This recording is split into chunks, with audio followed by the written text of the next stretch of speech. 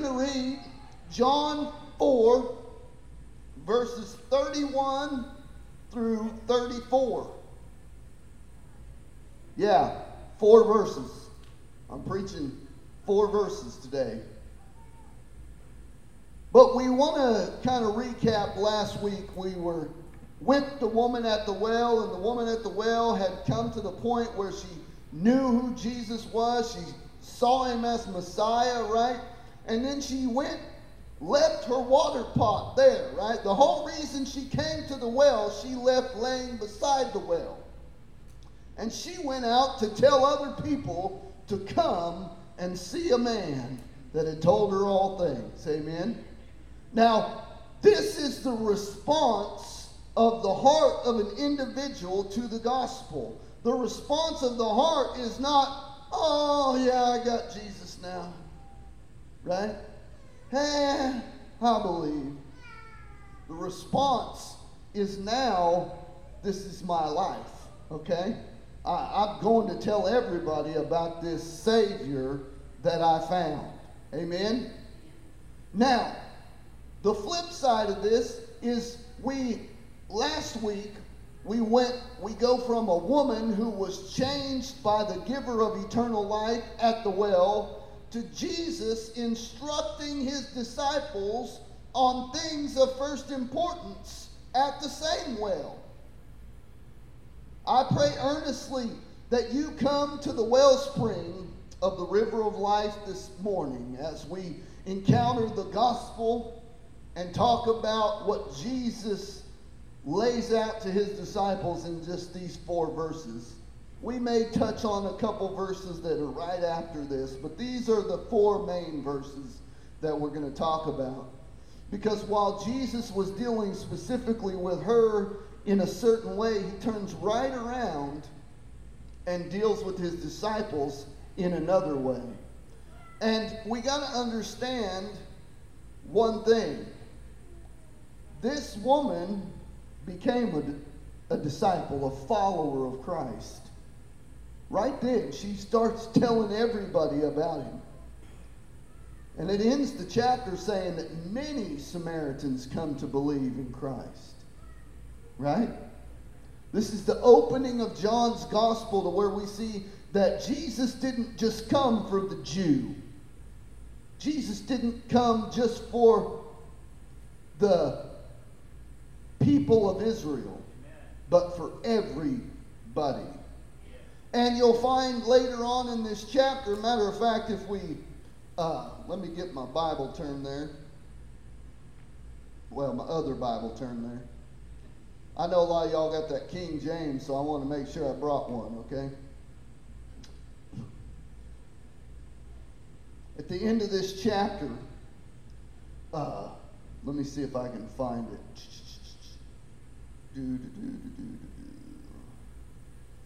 Verse 42. If you turn to verse 42, it says, and said the woman, said unto the woman, now we believe not because thy saying, for we have heard him ourselves, and know that this indeed is the Christ, the Savior of the world. Not just Jew, Gentile alike, which is why Paul said in Christ there's neither Jew nor Gentile, slave or free, man or woman. Amen? Because Jesus came to save every single person that he could from every creed, tongue, nation on the planet. Amen? Now those people he came to see, we don't know who they are, but he knows who they are. Amen? He knows who his sheep are. We don't. So we have to operate with the understanding that anybody at any time could be one of his sheep. Amen? Christ doesn't operate that way, but we must, because we are not omniscient. We're not all-knowing. Amen? Now, the point of this message today, and I didn't even title it. I wanted to title it, but every title I thought of sounded kind of hokey, and I want to go and let you read it with me, and you'll see that I think you could title this very easily, Christ's food was to do the will of the Father. But that's way too long of a title. Amen. Let's read verse 31 through verse 34. In the meanwhile, his disciples prayed him, saying, Master, eat. But he said unto them, I have meat to eat that ye know not of. Therefore said his disciples one to another, Hath any man brought him aught to eat? And Jesus saith unto them, My meat is to do the will of him that sent me, and to finish his work. Let us pray. Heavenly Father, we ask that you would help us, that you would teach us, that you would instruct us, guide us, and encourage us to follow Christ with everything that is in us. Lord, help us to behold that the season and the hour is now here where the harvest has been white and ready for plucking. That we need to look up to the fields in which we lay and realize that the harvest is near unto us, and that we need to reap and sow and gather right now. Help us to see our need. In Jesus' name, amen.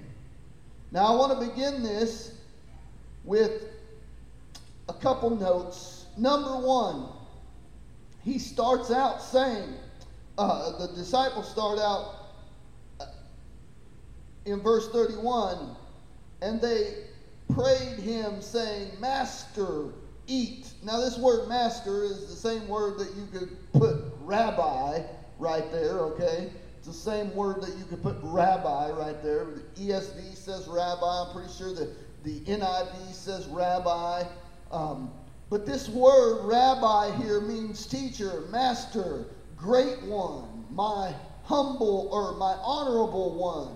That's what this word here could mean. And why are they coming and trying to urge him to eat?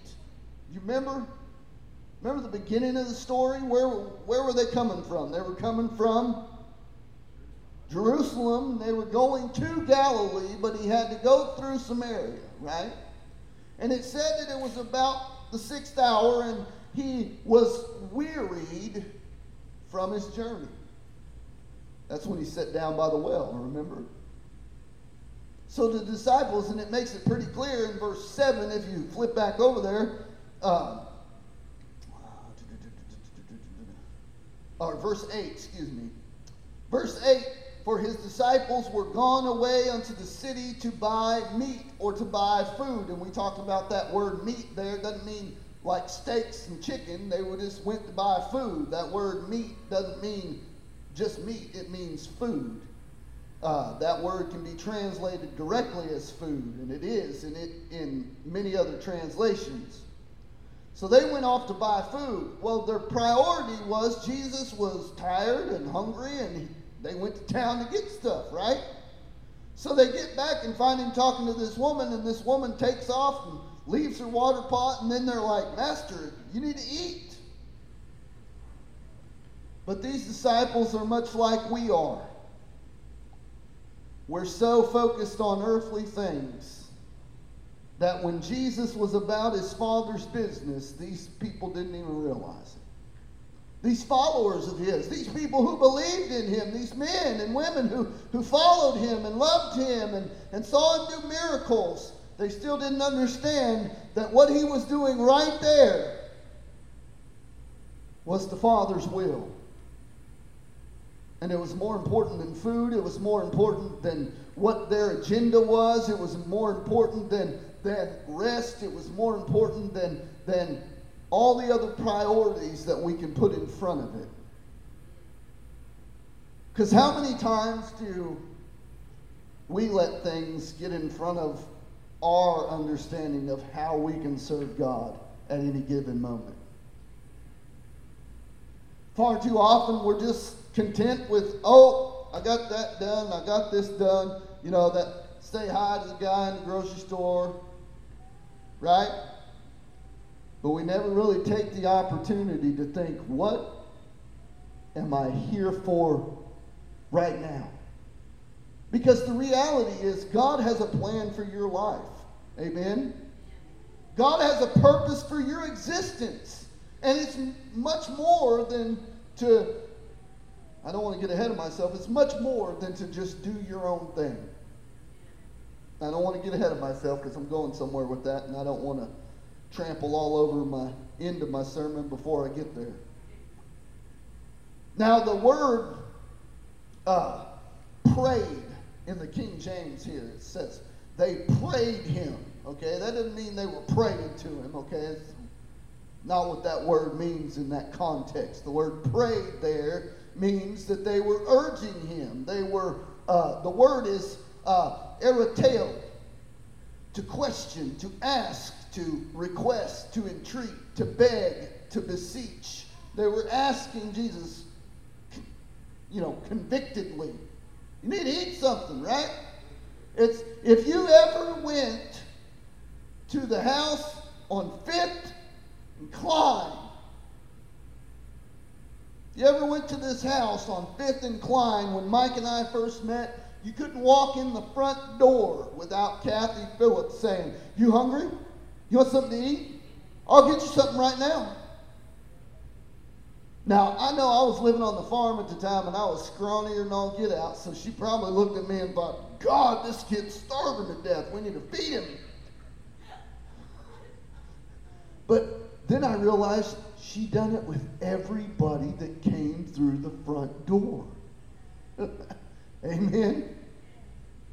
That's the way these men were talking to Jesus. And I just pictured Kathy just, come on, you hungry, Kevin? You want something to eat? And I'd tell her no. And 3 or 4 minutes later, she'd come, are you sure? I can make you something to eat right now. And she'd probably ask you 2 or 3 or 4 more times. Until finally you're like, yes, I'll eat. Why were they urging? Verse 6 and 7, 8 of the last chapter, or of the beginning of this chapter. He was wearied from his journey, number 1. Number 2, the disciples had gone to buy the food and have now returned with it, and they had an expectation that he was going to eat what they went and got, right? Like, if you're on a trip with somebody and you're like, hold on, I'm going to go in the store and get stuff. You want something? And they're like, sure, I'll take something. And then you come back out and they're like, oh, I'm not hungry. You're like, hold on, I just spent money to get this for you. Or some of you might just be like, well, there's more for me. Right? Brian, he's like, yep. It's best place to be honest is when we're gathered as the church. Amen. Number 2, Jesus' response shows that Jesus is trying to jar their attention to the fact that while they left to go get the food, Jesus already had a plan to talk to this woman, and he already had a plan to talk to them about priorities when they got back. Amen? Now watch what he says. Now I'm going to read it in the ESV. It says, I have food to eat that you do not know about. I have food to eat that you don't know about. Now, every one of us would be like, what do you mean? You got a snack bar in your pocket? You got one of them Jerusalem travel pouches somewhere where you just, got a bag of grape nuts or something? I don't know. What are you talking about? You got food we don't know about. I mean, it ain't like he had pockets, okay? He's wearing robes. Can I get an amen? He didn't carry the purse of money. He probably didn't carry the backpack with stuff in it, like pillows and blankets. Somebody else probably carried that. Huh? Well, no, he didn't eat no manna. He gave manna. He gave manna in the Old Testament. He divided the loaves and the bread. He divided the bread for the 5,000, but that was just to show them, and he talked to them about bread at that time. He said, I am the manna. I am the bread from heaven. That's what he told them. Amen. Not only did he give the manna, he said, I am the manna. I am the bread of life. Amen. So with that chapter, when he's talking about the bread of life, and we're going to get there, he's literally telling them, I gave you the bread in the wilderness.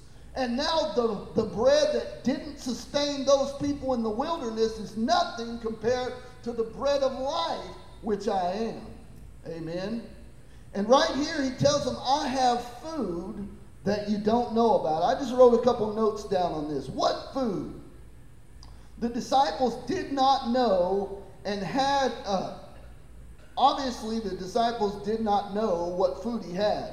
Had Jesus not said that they didn't know about this food, even if that wasn't written in the scriptures, their reaction to his statement would have told us that they didn't know where this food come from. So if all Jesus said is, I've got some food, their reaction to the fact is, hold on, somebody gave him some food? Where did you get food from?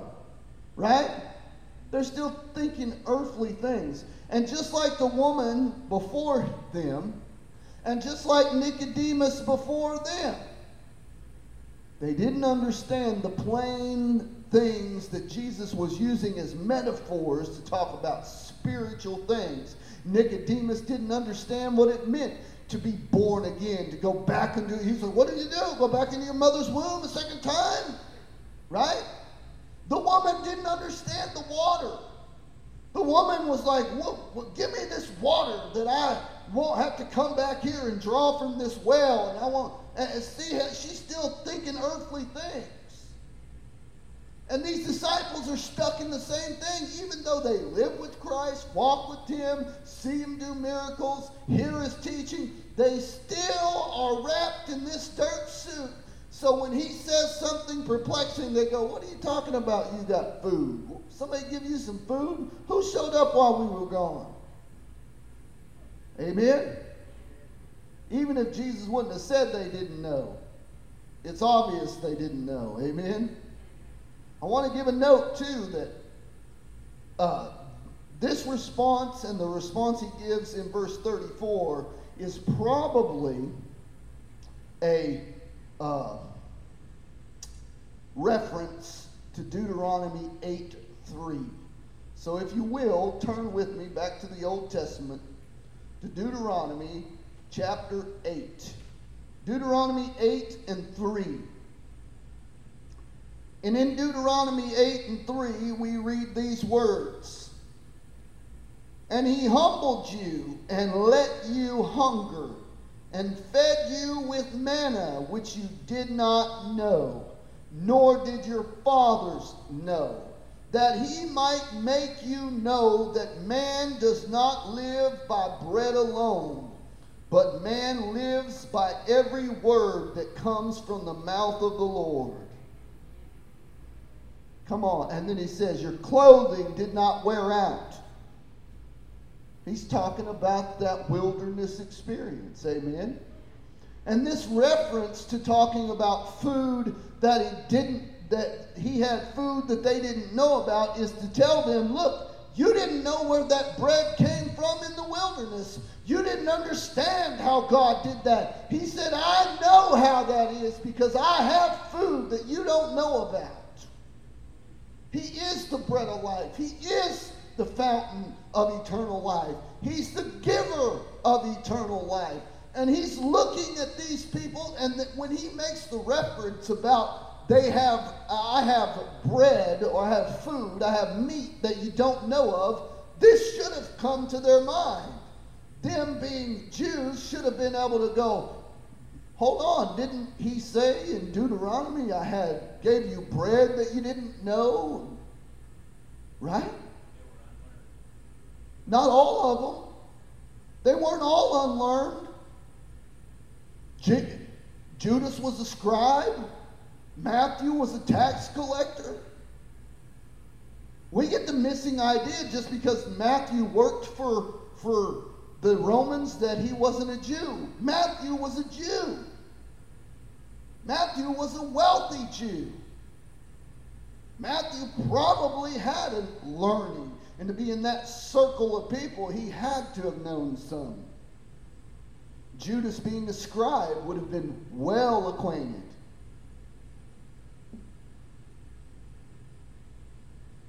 We come to this, and we also see that so often we find Christ answering questions that we ask and that these disciples ask. Jesus answers this question because, so I'm not going to sit here and speculate on, oh, what's this food that he doesn't have? You know, nobody knows about this food that he has. And I've heard all manner of things about what this food is. All right? But Jesus answers the question in verse 34. And that's the whole crux of this sermon. This is where we're going to, that's where we're going to end. That's the apex. That's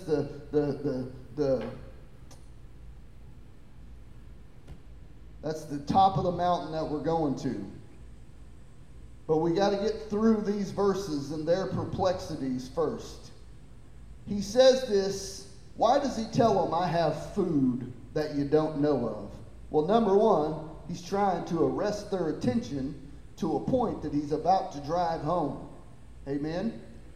Anytime a pastor, a preacher, a teacher, a rabbi says one thing that you go, what is he talking about? He's normally saying that so that you will listen to the rest of what he's about to tell you. Amen? So number one, he's saying this to arrest their attention. Number two, he was hoping, more than likely, to jar their memory back to Deuteronomy chapter 8, verse 3. Amen? Now, they didn't have chapters and verses back then, so he would have probably just been trying to jar their memory back to Deuteronomy. Amen? Back to the Pentateuch, back to the law of Moses, where it says, didn't I in the wilderness give you food that you didn't know about? Amen? So these two things are more than likely what he's doing here. Amen? Now we get to verse 33. They, like the woman, do not piece together the physical metaphors that Jesus is using for spiritual things. She was confused about water, and they are confused about food. The realities that we all get so caught up in earthly things is astounding to me. Amen? And we don't take the time to go, oh, why did that happen at the job site? Why did that happen when my computer messed up? Why did that happen on my son's birthday party? Sit up, boys.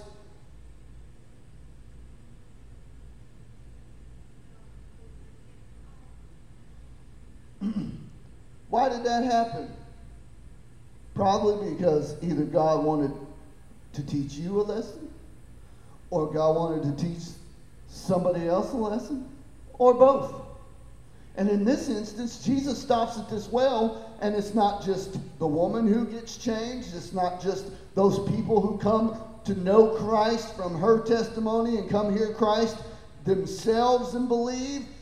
But it's also these disciples that are fixing to get a mandate put on them by Christ. This isn't a new mandate because we've read over and over in scriptures in the New Testament where Jesus says, if any man wants to follow me, he must deny himself, take up his cross, and follow me. Unless he's willing to renounce all that he has and follow me, he cannot be my disciple. Luke chapter 8, 9, I can't remember. These things are all true. And Jesus is about to reinforce this message with a different view, from a different perspective, but he's about to say nearly the same thing in not those same words. But verse 34 says, and I want to read it again so you can get it in your mind. Verse 34 says this, and Jesus said unto them, my meat or my food is to do the will of him who sent me and to finish his work. Now, why do I say this says the same thing that Jesus said to his disciples in Luke 11 or 8 or wherever it's at. I can't remember off the top of my head. Why don't you find that for me so I'm not blabbering idiot about where that's at? Let's just find it. Where he tells the disciples, unless you renounce all that you have and follow me, you cannot be my disciples. I just want to find it. That way I don't sound like I don't know where it's at, okay? Because I know it's right there in Luke somewhere. Cost of discipleship. Okay, right here. It's chapter 14, verse 25 through 33. That's where it's at. Now, how is this saying the same thing? Now, I want to say a few things that are going to make you go, oh, I don't see any of that in there, but I want to note a couple things. Jesus, number one, Jesus said, my food, the thing that sustains me, is to do the will of him who sent me. Now, this is so contrary to our Americanized version of ourself that our will is to, or our food is to do what we want to do. The natural man doesn't want to do what God wants him to do. The natural man wants to do what he wants to do. Period. End of story. You Christian, not a Christian, your flesh wants to do what it wants to do, and it does not want to do what God wants it to do. That's the truth. Paul said, the thing that I don't want to do, I end up doing that. The thing that I want to do, I don't do that. Why? Because his flesh, because his humanity does not want to do the things of God. That's why Romans chapter 3 is absolutely true. There is none righteous. There is none that seeks after God. There is none that does good. And then when we start talking about free will, and we have free will, it's true, right? We got free will. It's a real thing. The problem is, when I come to Christ, I'm not supposed to operate in my free will. I'm supposed to lay my free will down and live for God's will. I hear it all the time. Oh, man, I'm doing this, and I'm doing that, and I'm doing this other thing. I don't hear, I prayed about it, and this is what I feel like God wants me to do. I don't hear, I really believe this is what God wants me to do. Amen? I'm just going to do this. I'm going to do that. That's all fine and dandy. But the reality that comes into play in that is that I am not living for Christ at that point. I'm living for me. This is something that Jesus reinforces over and over with his disciples. And Jesus didn't just tell them to do it. He lived an example in front of them. He said, my food is to do the will of him who sent me. Anyway, in other words, the thing that I want to live for isn't my own will. And Jesus said this before. John chapter 6, he says, I have not come to do my own will, but the will of him who sent me. Amen? I get wearied from hearing, I'm going to do this. You can go do whatever you want to. That's true. Okay? That doesn't make it what God wants you to do. That doesn't make it what God expects you to do. Amen? Far too often we're just caught at the well and we'd rather just eat food and talk to the lady and leave. And not seize opportunities when they're presented. I'm telling you what, I've preached a whole lot of funerals here this year. Not at this building, but I preached 2 at this building and a whole bunch more outside of here at gravesides and many other places. And yesterday was one of those moments in my life, and I've had 2 of these in the last couple months where I just realized that I will never, ever, ever, ever see most of these people ever again.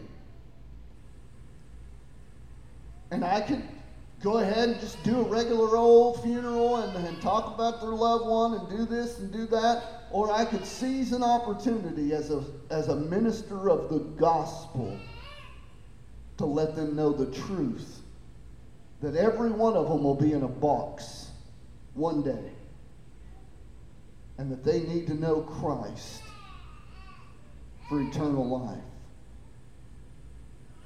I didn't seize upon it like a rabid dog and tear everybody apart, but I made sure they knew I loved them, I cared for them. The only reason I'm saying anything is because every one of us, except the Lord come, are going to end up in a box. I want to read a few quotes about this verse. John MacArthur in the MacArthur Study Bible says this: when he talked with the Samaritan woman, Jesus was performing the will of the Father, and thereby received greater sustenance and satisfaction than mere physical food could offer him. Obedience and dependence upon God's will summed up Jesus' whole life. God's will for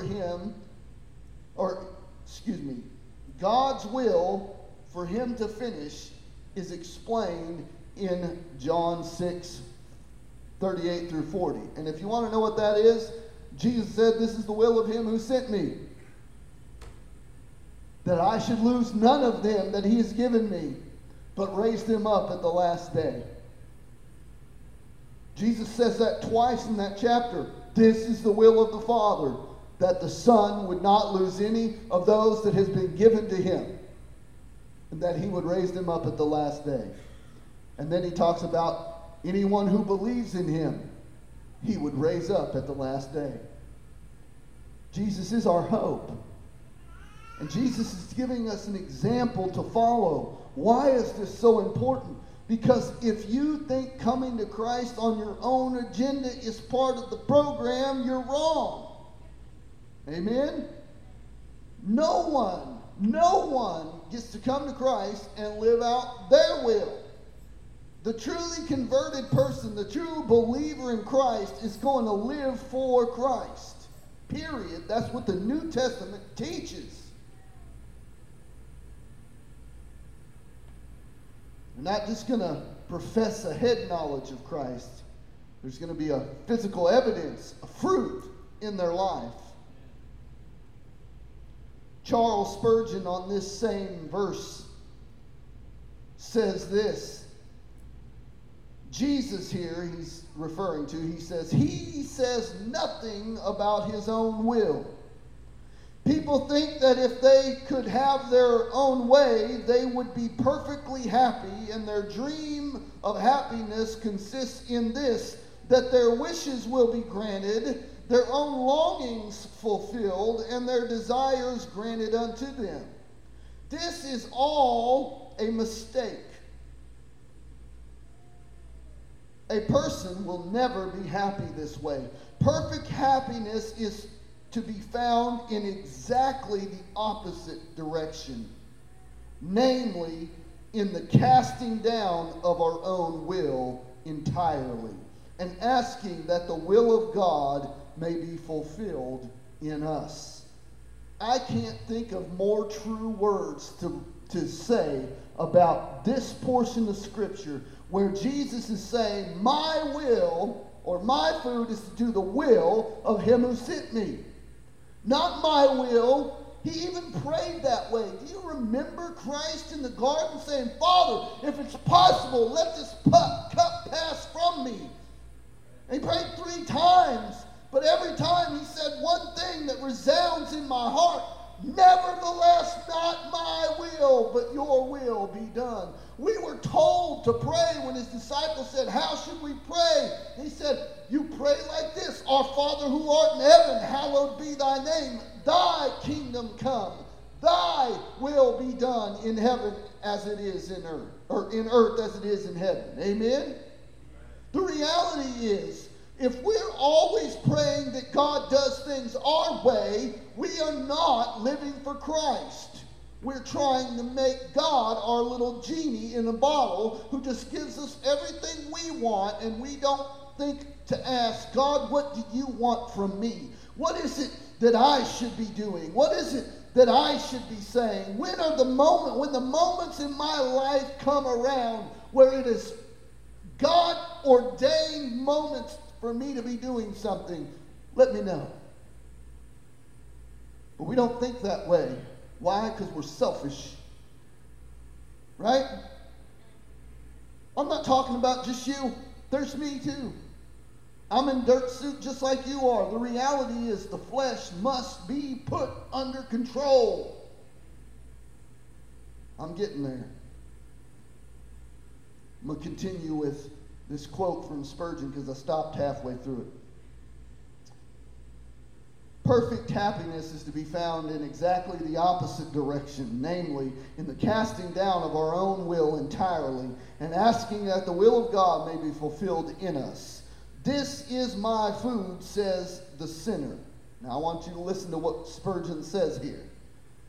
This is my food, says the sinner, to do my own will. Jesus Christ points to another table and says, this is my food, to do the will of him who sent me. My greatest comfort, the most substantial nourishment of my spirit are not found in carrying out my own desires, but in submitting all my desires to the will of God. When we have conquered ourselves, we have conquered all. When we have won the victory over our own desires and dislikes and have submitted and subdued ourselves through the sovereign grace of God to the will of God, then we will be perfectly happy. And that's the truth.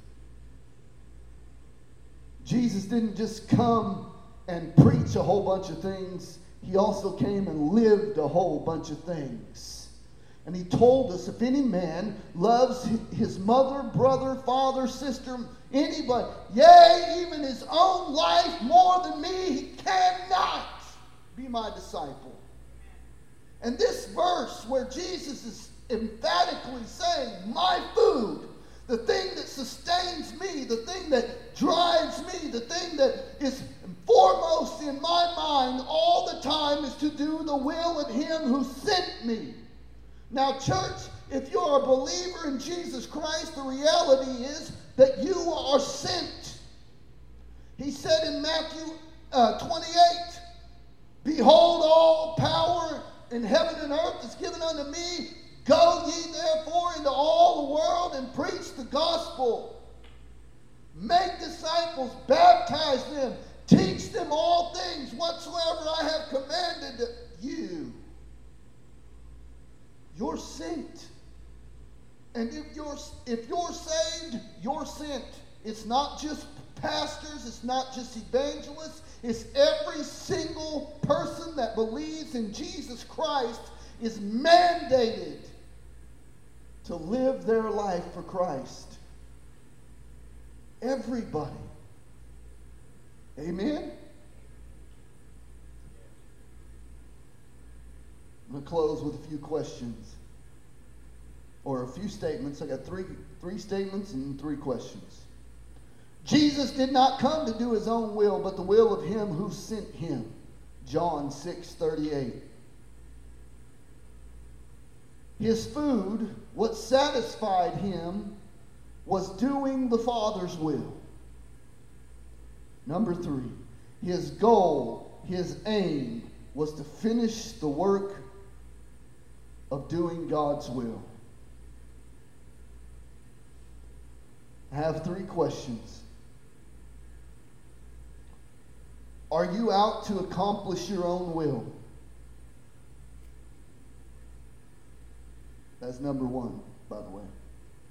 Number 2, is doing the will of him who sent you your priority? Number 3, have you done as Paul said in 1 Corinthians 9:27? and beat your body and disciplined your flesh and subdued it, to keep it under control, to follow the will of Christ and not your own? These questions should be paramount in our mind in following Christ. That verse in 1 Corinthians where Paul says, I beat my body daily. That means every day that you wake up, you have to purposefully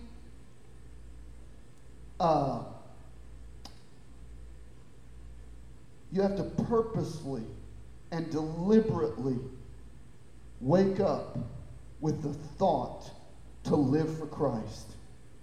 It will not happen by accident.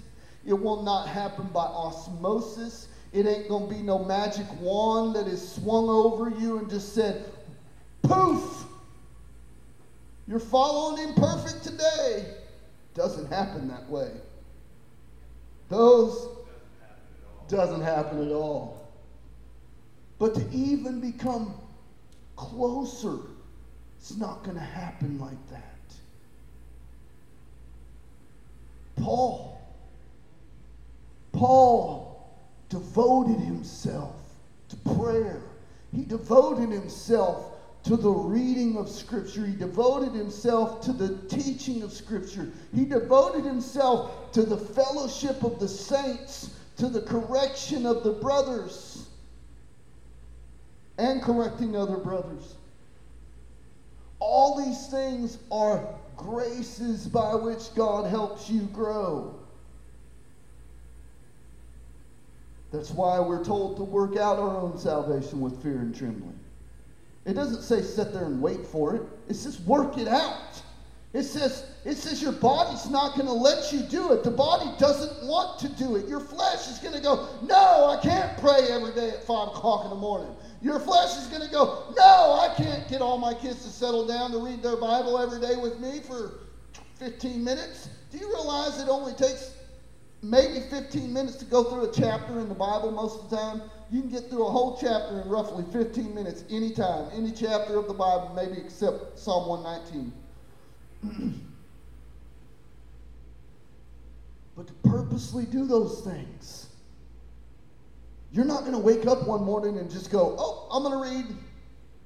And then wake up the next day, oh, I'm going to read. You have to determine to do those things. You have to make a determination that I'm going to do that. Why? Because your flesh will not follow God all by itself. Period. End of story.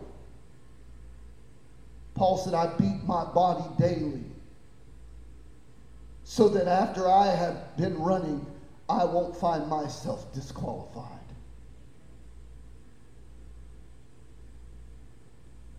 Why do I talk like this? Why is this so important? The reality is 1 Corinthians chapter 6, verse 19 and 20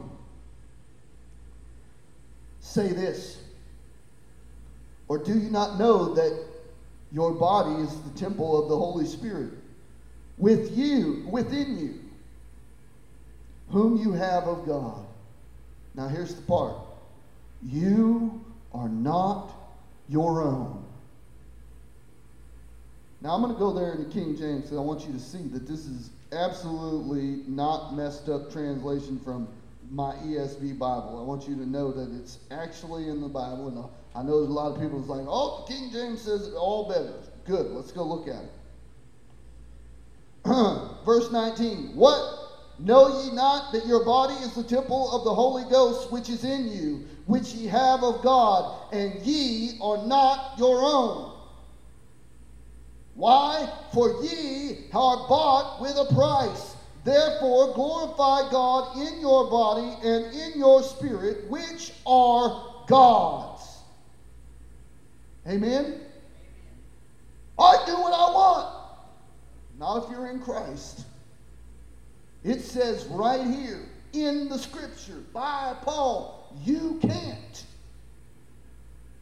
If the Son of God, who is God in the flesh, had to say, not my will, God, but your will be done, who who are we as clumps of clay to look at God and say, nope, I'm going to do it my way?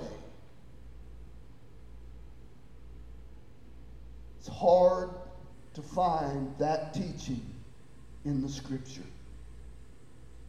The realities that in our own free moral agency, our own free wills, God compels us to lay them down and to let Him be Lord of our life.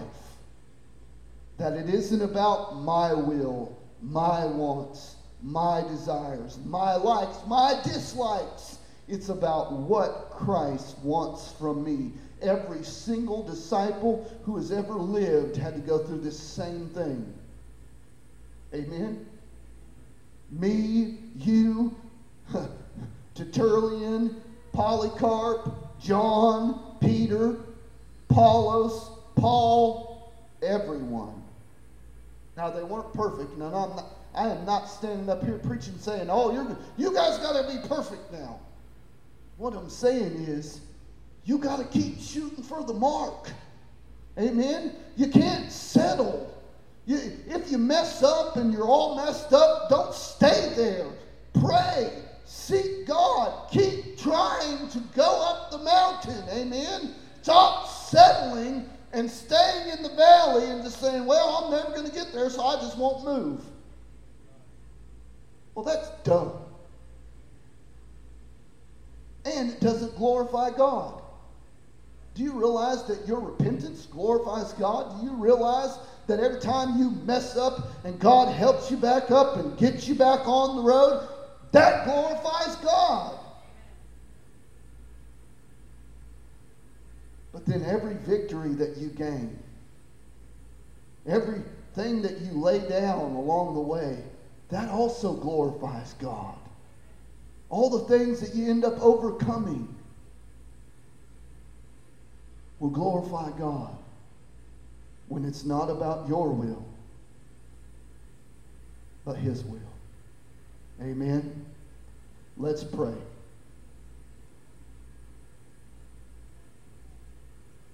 Hold on a minute. I got one more thing to read to you. I thought I was done. I found this prayer in an old Puritan book of prayer. It's called The Valley of Visions. I want you to hear this prayer that was probably prayed roughly 300 years ago. O Heavenly Father, teach me to see that if Christ has pacified thee and satisfied divine justice, He can also deliver me from my sins. That Christ does not desire me now justified to live in self-confidence in my own strength, but gives me the law of the Spirit of life to enable me to obey thee. That the Spirit and His power are mine by resting on Christ's death. That the Spirit of life within answers to the law without. That if I sin not, I should thank thee for it. And if I sin, I should be humbled daily under it. That I should mourn for my sin more than other men do. For when I see, I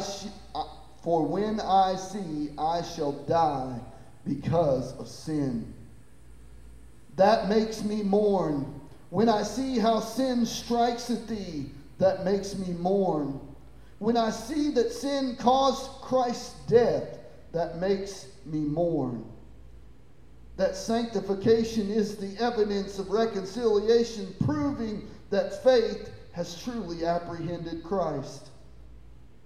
Thou hast taught me that faith is nothing else than receiving thy kindness, that it is an adherence to Christ, a resting on Him, loving, clinging to Him as a branch to the tree, to seek life and vigor from Him.